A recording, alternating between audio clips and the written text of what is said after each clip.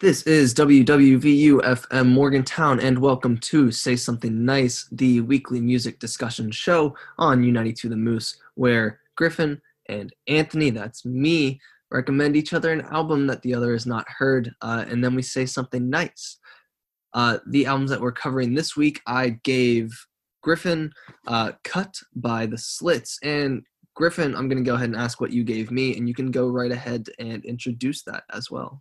Yeah, I gave Anthony Telephone, which is the debut mixtape by Chicago-based MC No Name.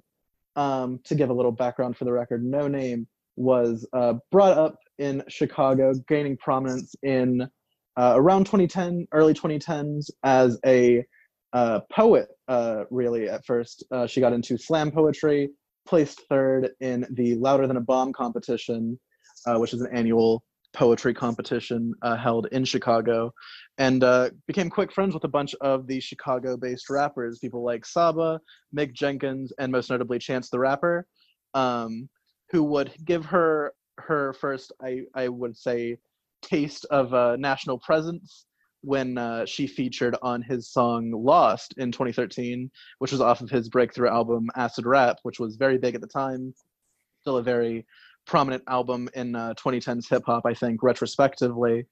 This mixtape, Telephone, was a long-teased debut. It was teased as early as around 2013 when she did that feature, but it would not come out in full until 3 years later in 2016. And I think this album, or mixtape rather, is absolutely fantastic. I think it's a great, not only debut from No Name, I think it is a great, I would say it's one of the great debuts in hip-hop in the 2000s, I would go so far as to say. I think in this record you understand like her voice as an artist and the sounds that she's working with and her inspirations so instantly, and so they come through so strongly that it's no surprise to me that it was in the works for such a long time. But with that, we can get into talking about it proper. And Anthony, what are your thoughts on this album? First impressions is that this mixtape is so damn smooth. Just like the whole thing. Like there was no way, like as soon as I put it on, it was just smooth. Super buttery the entire time, which I really appreciate as a fan of especially that first Injury Reserve mixtape, rest in peace, Steppa, as well as A Tribe Called Quest. And so those are like two of my favorite rap groups. And so going into this, pretty much as soon as I hit play, I was like, okay, damn, like I'm gonna enjoy this. And I did really enjoy it. This is probably my favorite thing that you've thrown my way so far, this show. So thank you for that. I have checked out No Name before on her Room 25 album mixtape. I always get the classifications mixed up. Yeah, that one I think she calls her debut studio album. Okay. Room 25, yeah. So I had listened to Room 25, and I did really enjoy it, although I don't come back to it too often. So I had like a little bit of an idea about No Name going into this, but not too much. Also, I was aware of this because you kind of introduced it whenever you recommended this album at the end of last show. I think that she was featured on Acid Rap, which first of all, it's hard for me to believe that came out in 2013. I don't know why. Yeah. It just feels like forever ago right now.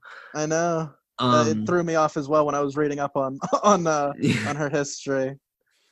But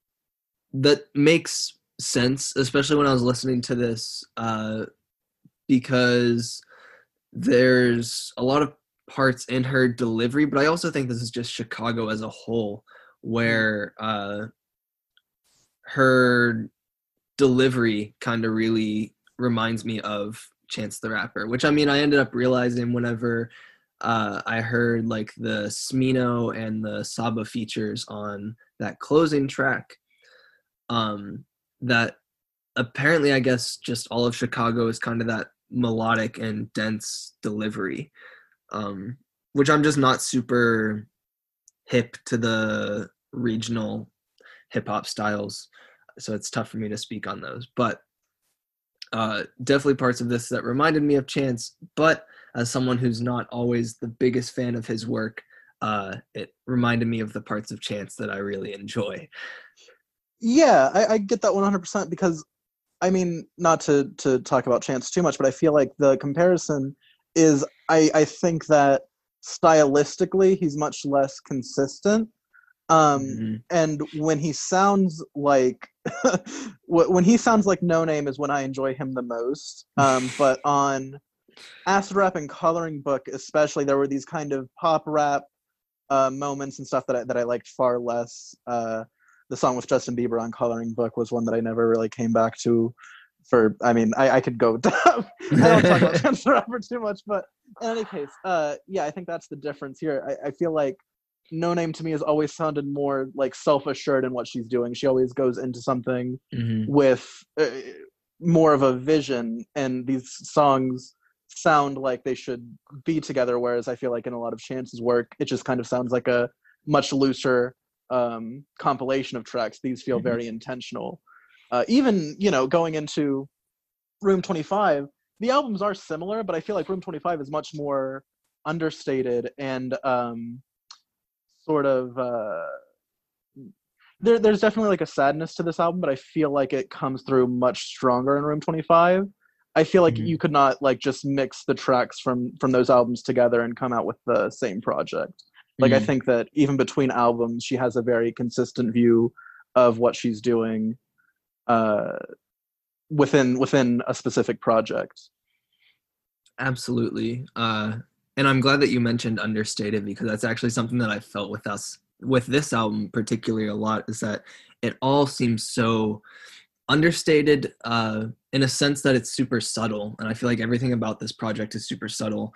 Like, you can toss it on in the background and you'll notice it's playing just for how, just to say vibey that the entire thing is.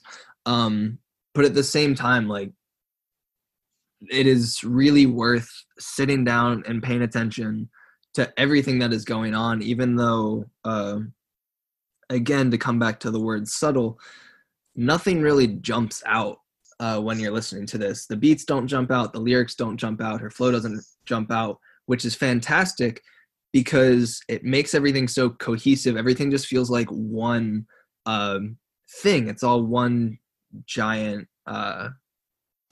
just kind of collection of sounds where nothing is out competing anything, nothing's outshining anything. Everything just works together so well throughout the entire album. Yeah, absolutely. It's one of those albums that I feel like, or mixtape, what we can refer to it as. I'm gonna mess it up the entire time. Yeah, it's not important, but it is one of those projects where everything is done so well and done so interestingly and so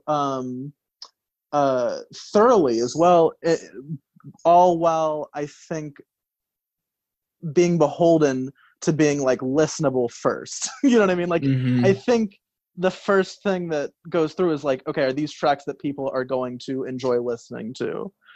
Which I feel like with a lot of these, especially like hyper conscious or super lyrical rappers, can kind of go by the wayside.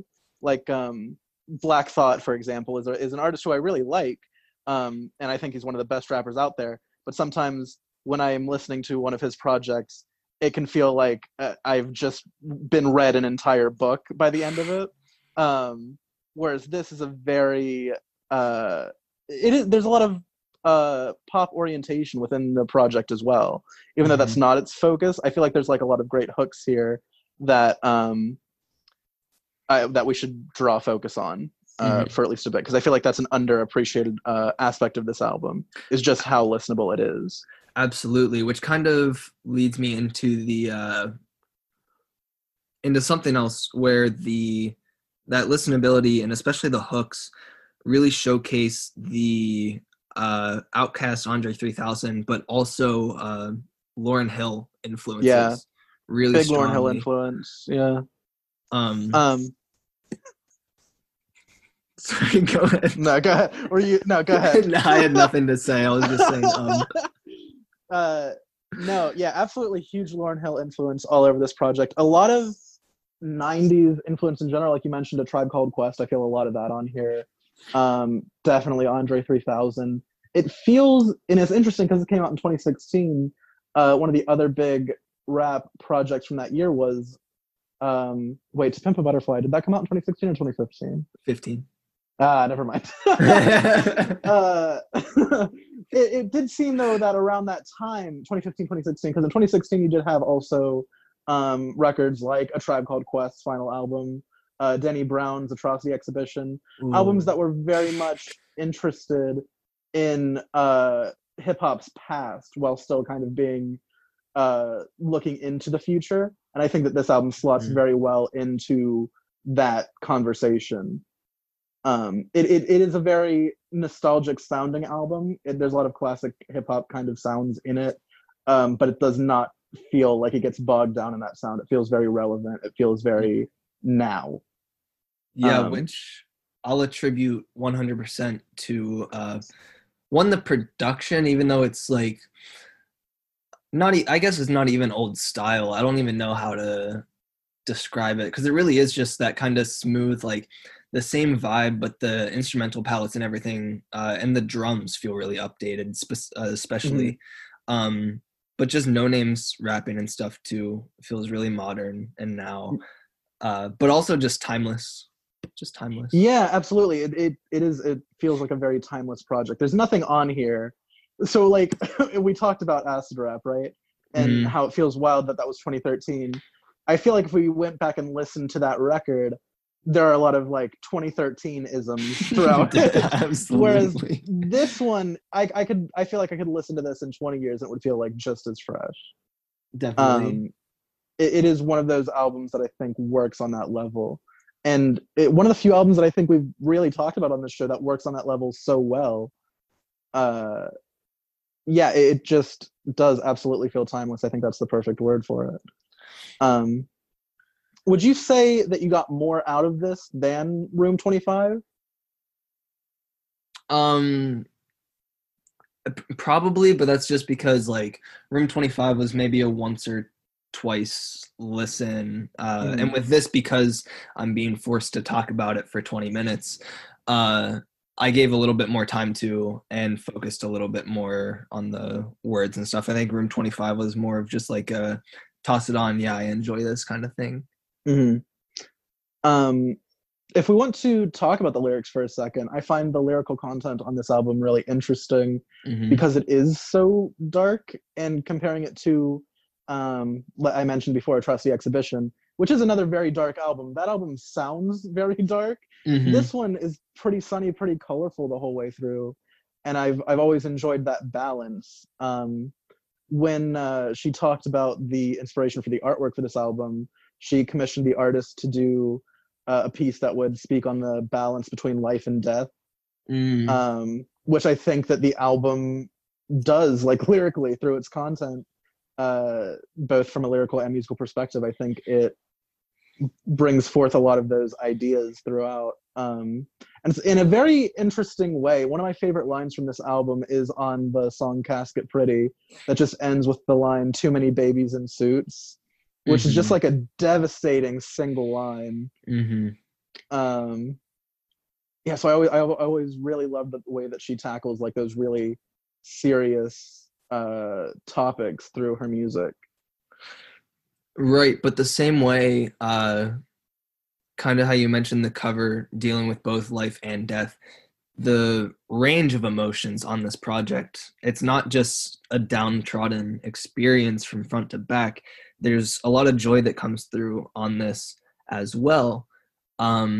Specifically in a song like Diddy Bop, shout out P. Diddy, where she's talking about growing up in a very nostalgic sense. But then also a song like Bye Bye Baby that's about abortion, but not in the typical way that it's usually portrayed of like a hateful act, where it's actually an act of kind of love in that sense. And she's able to cover heavy topics while also covering more maybe not outright joyous topics, but definitely subjects that come off a lot lighter than the topics of death and race that also are present all over this album. Yeah, and I can get into that more. I wanted to talk briefly about, because that reminded me of it as well, why the album had the title that it does, Telephone. And it was something that I'd never thought of until doing more research into it. But she is quoted as saying in an interview, she named it Telephone because, quote, I like the idea of what it means to be on the phone with someone for the very first time and all its little intricate idiosyncrasies, from the awkwardness to the laughter or the various intimate conversations you can have over the phone. I want my project to be very conversational. I want people to feel like they're on the phone with me, getting to know me better than a text message or a tweet, which I feel like, again, that goes to what we talked to about dealing with the layers and layers of emotions. It feels like you're having like multiple conversations with No Name through this record. Like, it is one, and that's why I think it's such a great debut as well, is I feel like I, to some degree, understand her better after having listened to it. Like, I feel like I can start to understand the kind of person that she is and what she wants to do with her art. Which is something that, like I said, I feel like just like not a lot of artists can nail on within a single record. Absolutely. Switching gears a little bit, I would like to talk a little bit specifically just about No Name's rapping on this. And to bring it back, you said that she won a slam poetry competition? Yeah, well, she placed, I think, third in the slam poetry competition. Yeah. Okay. That makes a lot of sense, honestly, given her delivery and how dense a lot of the rapping is, which I really appreciate. This is truly like some of the style of rapping that I love the most, where it's super smooth, very rhythmic and putting a lot of emphasis in different places, but also like tons of internal rhyme, double entendres, wordplay, and definitely worth like sitting down and spending time dissecting, which is something that I wasn't able to do enough just given the format of this show and the time that we had. But like, whenever I listened to this the first time, I was able to appreciate the way she rapped and the sound of her rapping. And then when I would go back to it, I'd look at the lyrics, and every time I'd look at the lyrics, like something else would pop out. I'd understand something else, or there'd just be like a new meaning that would come out of her verses. So it's really just like, I feel like she really spent a lot of time just like crafting the topics and the way that she tackled them on this mixtape. Yeah, I mean, when I introduced the album, I called her a Chicago-based MC, but really, I think I would call her a writer before anything else. Because, yeah, the way, like I said before, it's just so unique. She has such a unique voice in the hip-hop landscape, I think. No one else, I feel like, writes like No Name does in her songs, and I think that comes through her background of poetry and everything, and as well, I think that her style of rapping comes from that. One thing she does a lot on this tape that I really enjoy is the way that she plays with rhythm. These are fairly dense songs, but they don't feel monotonous because she switches up her flow a lot and plays with the production of the song and everything. And I think that as well probably comes from her background in slam poetry specifically, which is all about twisting things and emphasizing specific things as you're going about reading it. So I think I think a lot of her groundwork can be traced back to her early years as a poet, for sure. Yeah, and then just like the way that she raps too, even when she's covering heavy topics, like it's still fun just listening to her rap. Like it's kind of wild if you're not paying attention to what she's saying. Like it's just enjoyable to listen to until you just have that one line that punches you in the stomach. Right, absolutely. And then that's the thing that makes you go back and like, oh, I need to like read this. Like I need to see what's happening here. Because that's the thing. It's a deceptively easy listening album. Like it's really easy to digest. It's like candy sweet at some points. And it is an album that, not that there aren't a lot of like really comforting moments on it. Like I think the opening track, Yesterday, I think it's an absolutely beautiful song with a lovely little sentiment by the end. Picturing your smile like it was yesterday when the dark is coming out and everything. When bad times are here, just remembering the better ones, more or less. And it's a really sweet note to start things out on. And I think there's a lot of sweetness and a lot of love throughout the record. Like I think that's the unifying thing between the heavier topics and the lighter ones, is they're all written about with like love. There's very few consistent emotions here, but I think that is one of the more consistent ones. Which again absolutely ties it back into that Lauryn Hill influence, where I feel like she does the exact same thing on Miseducation, where she talks about so many different topics, but the one that really prevails and comes back time and time again is love. But using your comments to kind of get into a few closing thoughts here, this album is perfect for literally every single situation. Like I can't think of a situation where this album doesn't work. And I think that's because of the fact that she can tackle such heavy topics while still making it sound fun and super enjoyable to listen to. Like it's perfect for driving. I was listening to it while making lunch. It worked perfectly. I was walking around the house listening to it. It was perfect. You could snooze to this album. You could literally stand in the middle of your room and just spin in circles while listening to this, and it works perfectly. Like there's not a single situation where it doesn't work, which is amazing and honestly incredible, because that's not something that a lot of albums can do, where you can put it on just as like background music to vibe to, or you can sit down and focus on it. I feel like very few, like I think maybe going back to like classic artists, like I think Lauryn Hill, Tribe Called Quest are like some of the few people to otherwise nail that sound.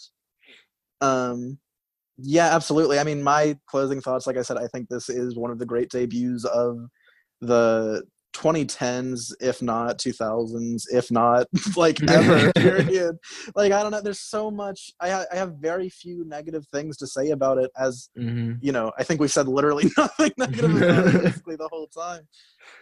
It just works so well, and it's astounding to me that, because it is a debut, but you can tell that she's been cutting her teeth in that hip-hop scene for years prior, because she sounds so confident and self-assured and everything. It reads like nothing else, and it's so short too. It's only what 10 like 10 tracks, like 33 minutes tracks, or something. Yeah, it's, I don't know, it's so it's a perfect little mixtape. Like you said, I think it works just about any time you want to go back to it. It's a very comforting album to me. And so I just truly loved this album. It was great. I'm gonna come back to it more because the one thing I regret with this, and I hope it doesn't come across too much, but I really just wish that I had more time with this album, which is my own fault. I should have looked into it sooner this week. But like, I really just wish I had more time with this because there's so much going on. There's so much to get into with this. And I feel like it's just going to be endlessly rewarding to come back, and I would know that I'll just find something else like every time that I come back to this. And I'm really excited just for that next listen to kind of see what else I'm able to pick up on. But yeah, I just truly loved this. I recommend this album to anyone who likes music. Or if you're looking for a vibe, if you're looking to just have something that you can toss on at any point in time, this is going to be a fantastic one to dip into. Yeah. And with that, do you want to get into the track that you picked from this? Yeah, we are going to listen. Well, honestly, like, this is another album. I feel like I could hit shuffle and whatever comes on is going to be fine for playing right now. But the track that I'm picking specifically is going to be the 8th track. So here is Forever by No Name on U92 FM. We'll be right back with more of Say Something Nice. Miss Nina Simone, Jimmy Jones, Missy Elliott, music leader. My relatives never forget my Andre, Papi, Mikasa, Sukasa, baby. I made an entree. Maybe I make your mom's play. Maybe we not gonna sleep tonight. In the night, you and I laugh about how you Gemini. Already fried the chicken, but leftovers was my inner thought. Nah, I'm lying, I'm just playing. You can read this book with me. I'm trying to reimagine abracadabra for poverty. Like poof, I made it disappear. Poof, I'm made of happiness. Everything is everything, but I still haven't paid my rent. Ugly is ugly, so Molly makes me joyful now. When I get down, I'm already up. Molly the water, I keep the drink in the cup. My druggie is druggie, we just some kids out of luck. Ooh, they ain't tryna see me shine. My shine, a bullet on my time, my time. Fuck it, I'll live forever now. They ain't tryna see me shine, shine. Bullet on my time, time.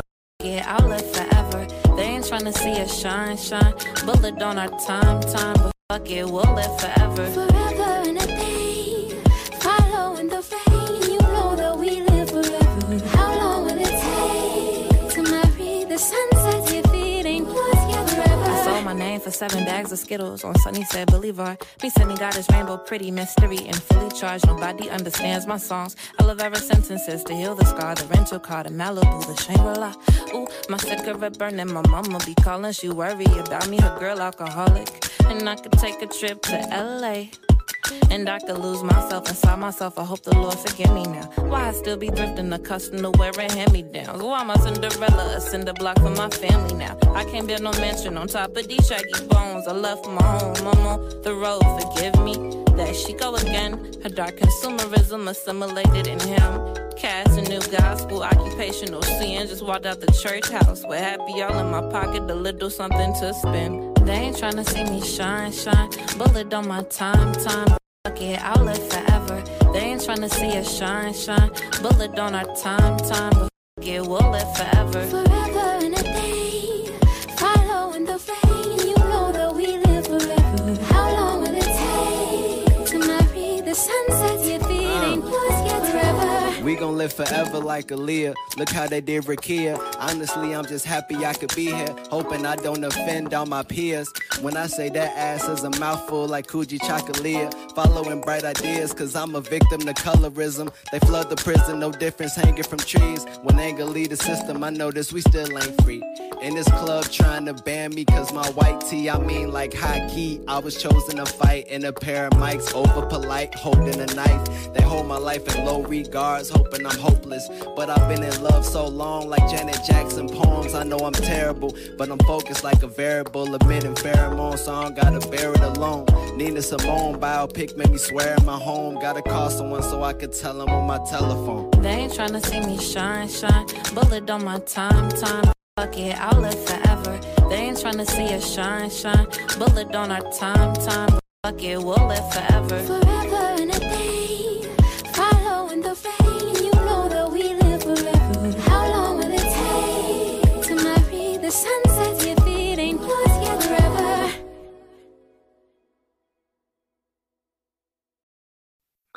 Welcome back to Say Something Nice. I am Anthony. I'm here with Griffin. We just finished talking about No Name's debut mixtape, Telephone, and now we are switching gears over to the punk, or the post-punk, I suppose, classic Cut by the Slits, released in 1979 on Island Records, by the all-female punk group, The Slits. Absolutely classic, super unique album in my opinion. They only released this one and then kind of like joined forces with the band. Excuse me a second, sorry. They kind of joined forces with the pop group after releasing this, but they didn't really do anything else after this album until their 2006 EP, Revenge of the Killer Slits.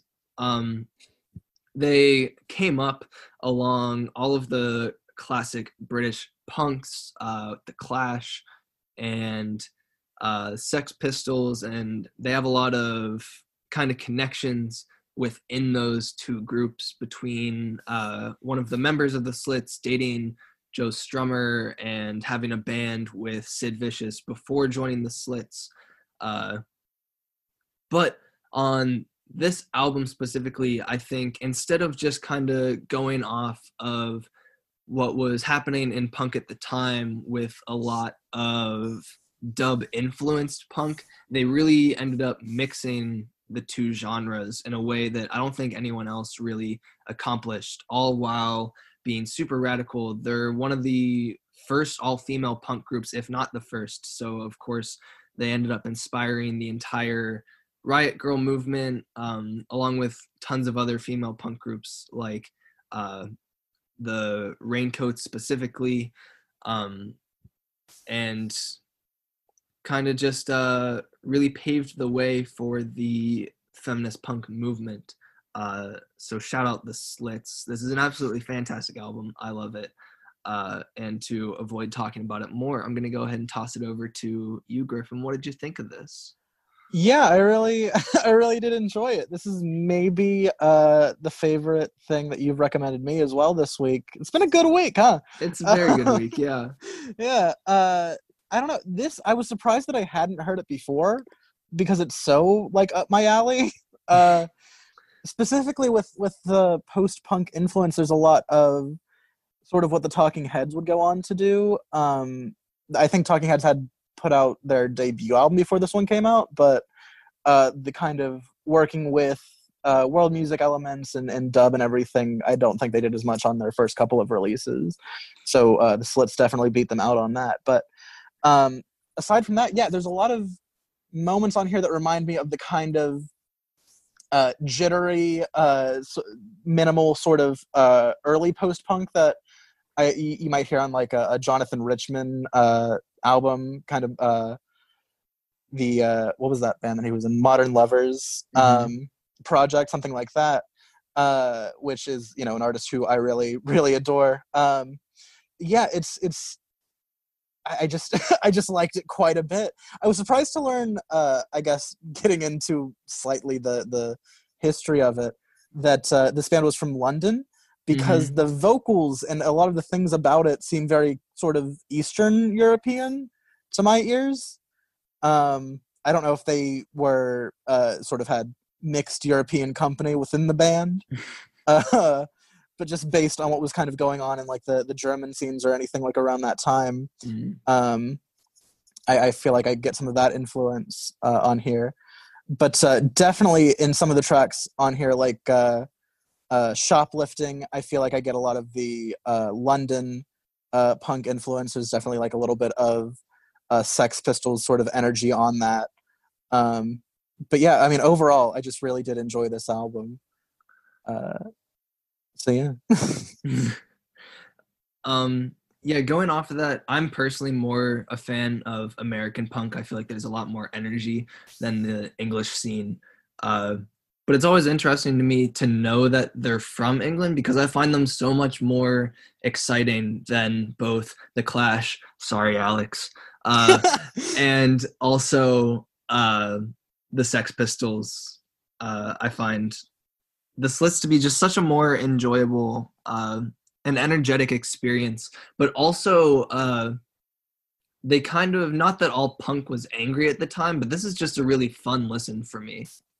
Yeah, there's still some anger in here for sure, and you know, anger and attitude, I'd say, in even measure. And the topics are largely what was going on in punk to my ears.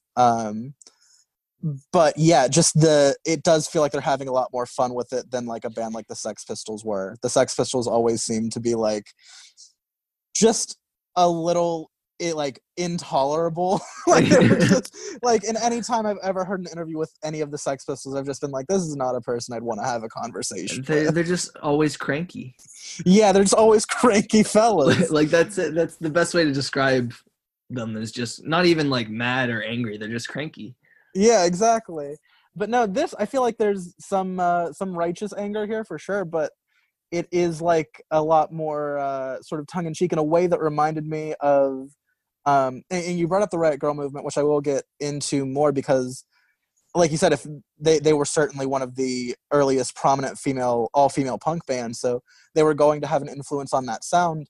But largely, I'm surprised with how different they sound than a lot of the Riot Grrrl movement that came up, years later. This is much more in tow to me with the post-punk and art punk movements, the kind of CBGB scene that was happening in the States and all of that would later, go on to become new wave, et cetera, et cetera. It's interesting how disparate they became while still being that influential on the Riot Grrrl sound. But I bring all that up because there were a lot of moments on here that reminded me of like early Sleater-Kinney records. Mm-hmm.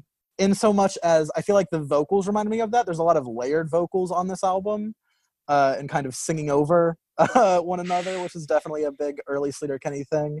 And also the way that they approach topics is very, at times, like sort of tongue-in-cheek, which is the same way that I feel like Sleater-Kinney did on a lot of their early records. Mm-hmm. That's kind of a punk thing in general, I think, is doing it with a wink and a nod or whatever. But I think they embody that very fully here. While still talking about semi-serious things throughout a lot of the track list, I didn't read up on a lot of the lyrics, but there were allusions to like, sexual assault and stuff within them at different points, specifically focusing on a lot of different women's issues at different points as well. So they are, that's where I think the righteous anger comes in for this record. But I also, speaking on the vocals, did enjoy the varied vocals that are delivered throughout this album. I am not familiar with the lead singer's name or anything, but she does. What is that?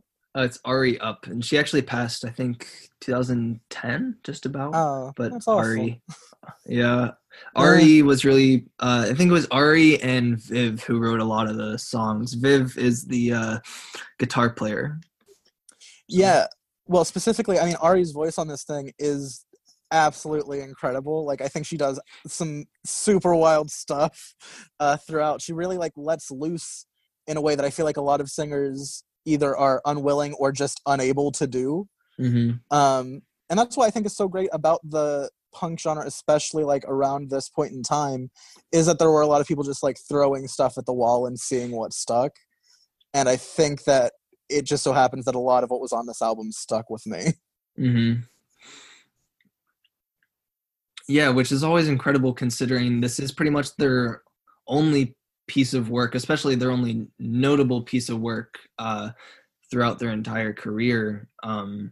That so much of what they did on just this is their debut, how much of it was just fantastic. And they did such a good job of it, which not to take credit away from the band, but the production here is definitely a contributor to that, because to me everything is super cleanly recorded, but then there's so much going on just in the classic dub sense, which is what I think really sets this apart from the other like dub inspired punk that was going on at the time, whether it was like the pop group or Para Ubu or something.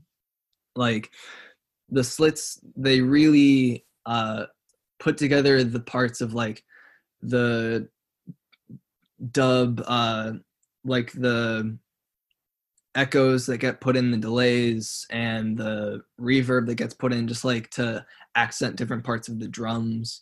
And then also just to kind of go back to it, Tessa is the bass player here. She absolutely murders her parts. They're so fun. This tone of the bass is mouth-watering. As a bass player, I just absolutely love listening to this album because it cuts so deep, it's so smooth, and it's just such a classic bass tone that really just hits.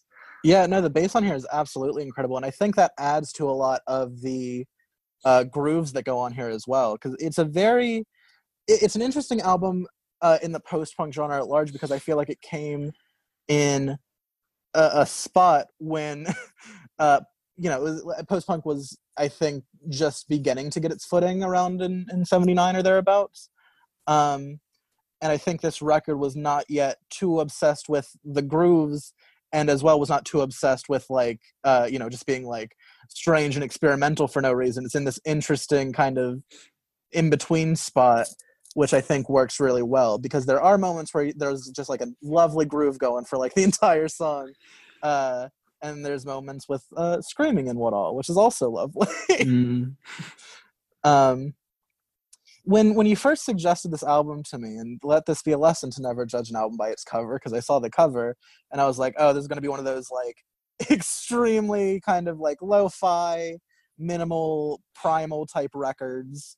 But like you said, it is the recording on here I think is excellent. Like it's very it's a well-produced punk record, which is not usual for the genre.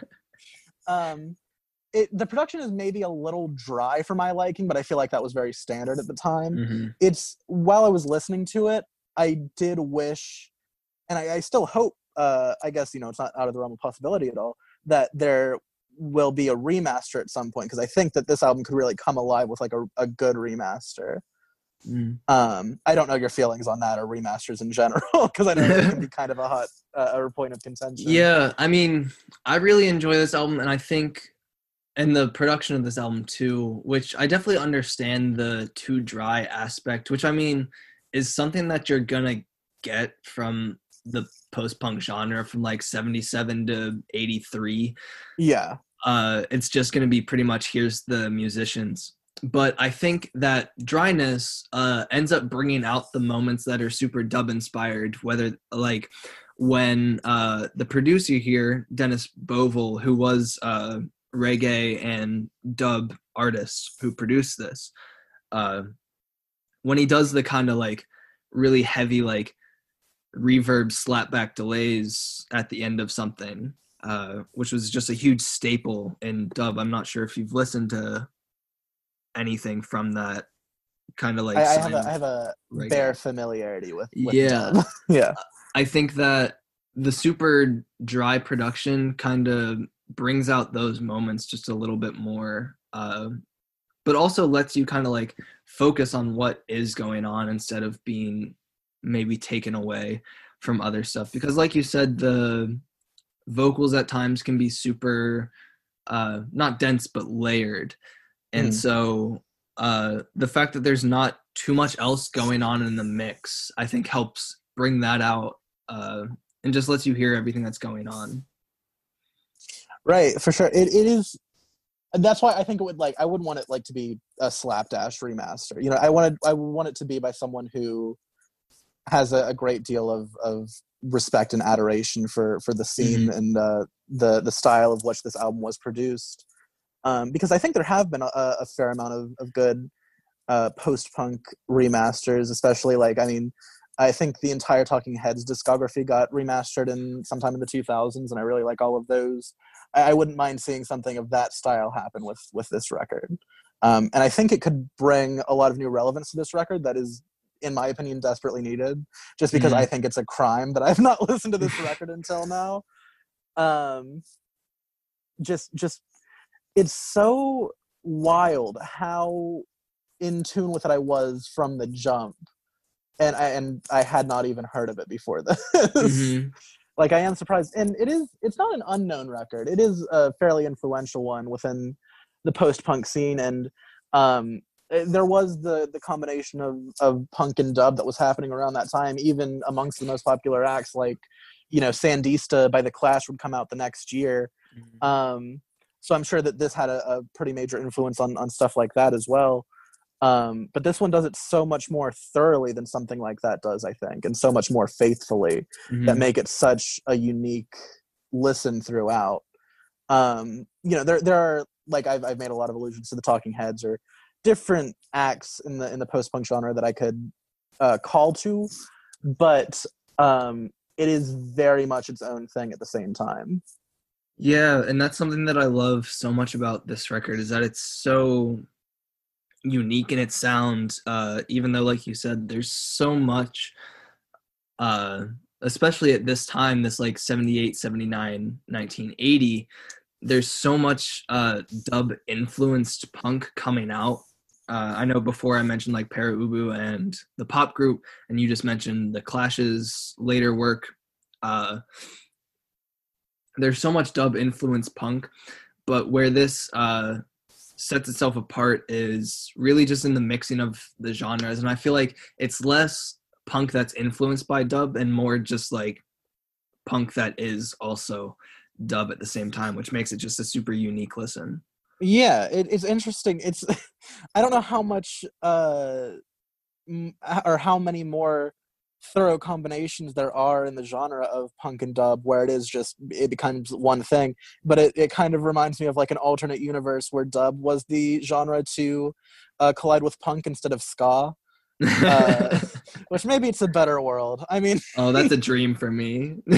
Sorry, not to hate on it too much. Personally, I love ska punk. For any ska punk fans that are listening, but yeah, it is weird. It feels like an album that could have really only come up around the time that it came out, and I don't mean that in a bad way. We called the album earlier "Timeless," and this one, it's still very good by today's standards, but it's very much of its time, just in the amalgamation of influences and styles and sound production and everything.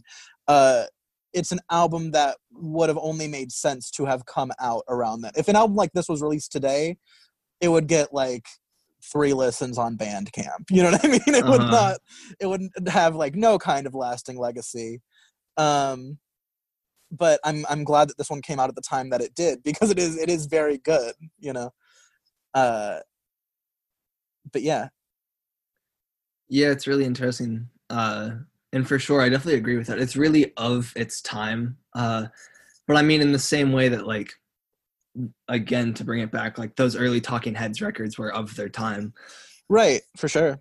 And that's another reason why I say that, like, I feel like this could use a solid remaster to bring it sort of to more modern standards. Like I said, and I get saying things like that among certain classes of music snobs will get me, like, murdered, right? But it was, throughout the listen, literally the only complaint that I have, and maybe it would be better, because I listened on my iPhone, you know, on Apple Music, but I think this is one of the albums where if I had it on vinyl and could play it, you know, via a decent record player, I think it would actually sound a lot better to my ears. But barring that, I think it could be in for use of a remaster to that same end. Because I specify because I feel like the same music snobs that would murder me for saying that would agree that, like, an album like this should be listened to, if available, via, you know, vinyl record. Yeah. And I mean, sorry, go ahead. Okay. I was just no, go ahead. All right.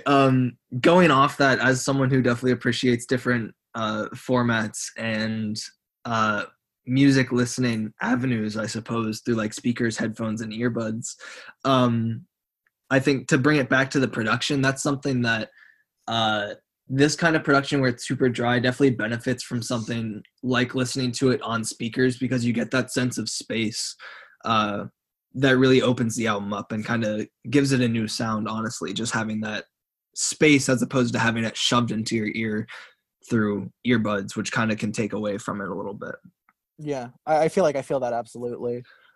Which maybe I'll give this record, because I am definitely revisiting this record. There's no question about it. I think next listen I might try through the speakers, because for some reason, I mean, my go-to method is always headphones, generally.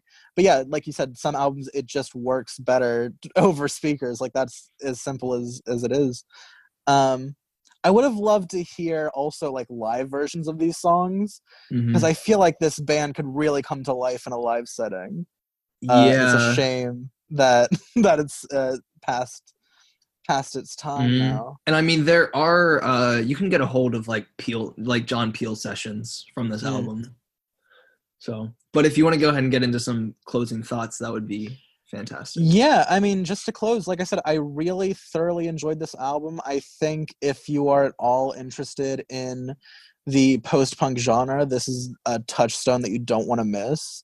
I was surprised by how much it influenced later, and how much influence it probably had amongst bands that were the contemporaries of this group, that I had just somehow missed entirely. I'd heard of the Slits before, but I'd never been told, like, oh, you have to listen to this album. I feel like it's one of those albums that's been kind of unfortunately left out of the punk canon, and I think that's a great tragedy, because I think this is a absolutely fantastic record that I recommend thoroughly.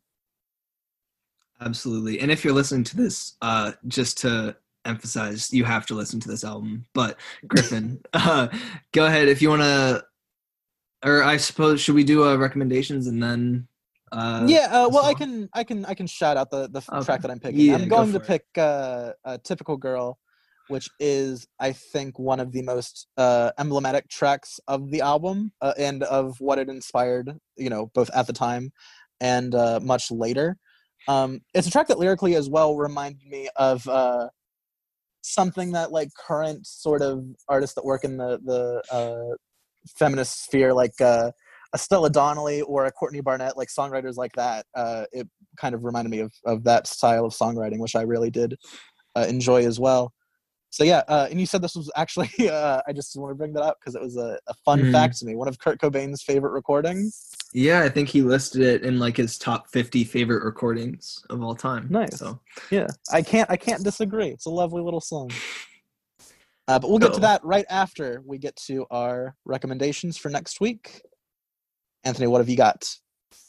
So I am giving you the modern classic from Korean band Mid-Air Thief. This is their second album, Crumbling, which is an absolutely just magical piece of music. I don't really know how else to describe it. I don't really want to get into genres because I'm really bad at classifying this album. But it is really just a magical experience, and I think you're going to like it. What do you have for me?